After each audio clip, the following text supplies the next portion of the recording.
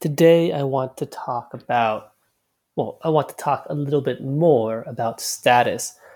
A few episodes ago, I talked about status and mostly about how we have a kind of positive feedback loop around status in most of the world.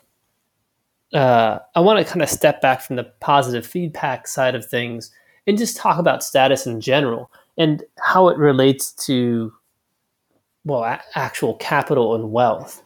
Um, so I want to start by thinking about the Great Depression.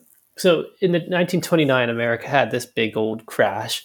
The Great Crash of 1929 started the Great Depression.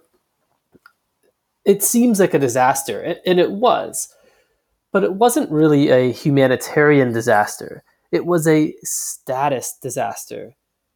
During the 6 years after the Great Depression, the average life expectancy in the US actually increased. We were healthier in those years. In the years when we had 25% unemployment, less people died than before that. And even if you look forward in terms of maybe people were really unhealthy and it took a while for them to feel the effects, it doesn't appear to be the case. For what we can tell, people were just healthier, or at least as healthy during this time of serious unemployment and economic downturn. And you can see that repeated in later economic downturns. If you look at the 1991 crash of the Japanese market, the market lost half its value, but people's lives didn't really change too much. There was fewer extravagant parties. There was less consumption overall. Less people put their money into the market, certainly, but transportation networks continued to grow. Society remained clean and safe. People continued to live for a ridiculously long time. Japan's the actual lives of people in Japan, in terms of their ability to feed themselves and go about their daily activities, didn't really change very much. Just some of the daily activities that they had might have shifted. And then when you look at the 2008 recession, the global recession, a similar story plays out. Health actually improved in the US in the years following the recession, even though obviously people were pretty upset.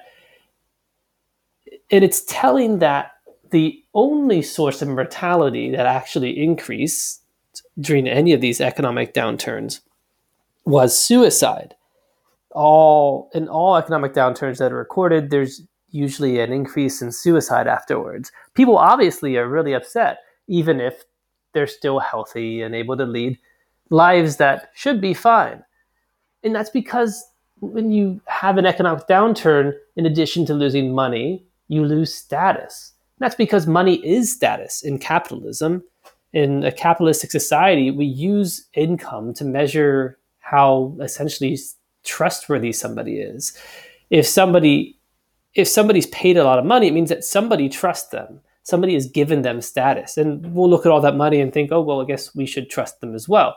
And it's honestly not a bad system. Like, how else do you build trust other than doing things for other people? And then the other person, giving you something valuable in return to confirm that indeed the work you did for them was valuable. So income is a pretty good way of measuring status until there's a downturn. When there's a serious economic downturn, suddenly everybody's income goes down, but obviously nobody's worth has been decreased. There's just less money to go around, and so we all make less of it. That doesn't help us feel any better, though. If we can't buy the same things we used to buy, if we can't live in the same house we used to live in, we're going to feel like we have less status. We're going to feel like we're worse. And we're going to be depressed. And more people will commit suicide, which is terrible. But it seems like it should be somehow avoidable because we're still healthy. We still have everything we need to be happy. In fact, in today's world, 100 years after the Great Depression, not only are we in a place where we no longer need to worry too much about, having food. 90% of America has abundant access to food, regardless of income level. So not only is that, but we also have abundant access to entertainment. every American, on average, Americans across all income levels spend about 12 hours a day consuming media. This entertainment is free or low cost, and we all get it. Can you imagine what it would have been like in 1929 if everybody could have had everybody, no matter how much money they made, no matter how much they were affected by that crash, they could continue to listen to amazing music, watch amazing shows in 3D, HD, VR. Like, that's what people wanted to spend money on in 1929. And now we get it for basically free. So we have everything we need to have a high quality of life. But when there is an economic downturn, we all get sad because we lose our status. And so it really has become, I think, the role of governments, at least in the developed world, to focus on efficient allocation of status over efficient allocation of resources. By this, I mean, before a country's quote unquote developed, in the time when it's still developing, it seems like inefficient allocations of resources means somebody dies. Before the 20th century in the US, we didn't have a great way to turn energy into human life, like energy into food, energy into transportation, energy into electricity, to power machines. We had a lot of inefficient ways of doing this. And so we had to make sure we used our resources really carefully. Otherwise, we couldn't produce enough stuff to support everybody.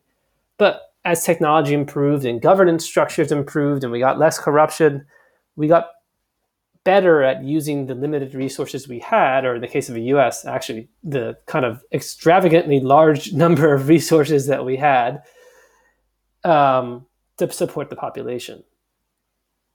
And so at this point, yeah, we can inefficiently allocate resources and everybody lives, but we can't inefficiently allocate status and expect everybody to be happy.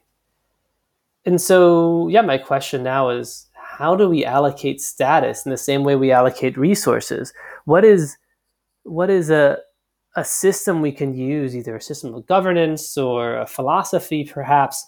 What are changes we can make to our society and our technology and our government to ensure that people feel valuable, even if they're not making money? Because right now, we might be on the brink of some kind of economic downturn, perhaps a depression, and that's bad. And people will lose a lot of money and be sad. But even if we avoid that, in the next 50 years, most of our jobs seem like they're going to go away.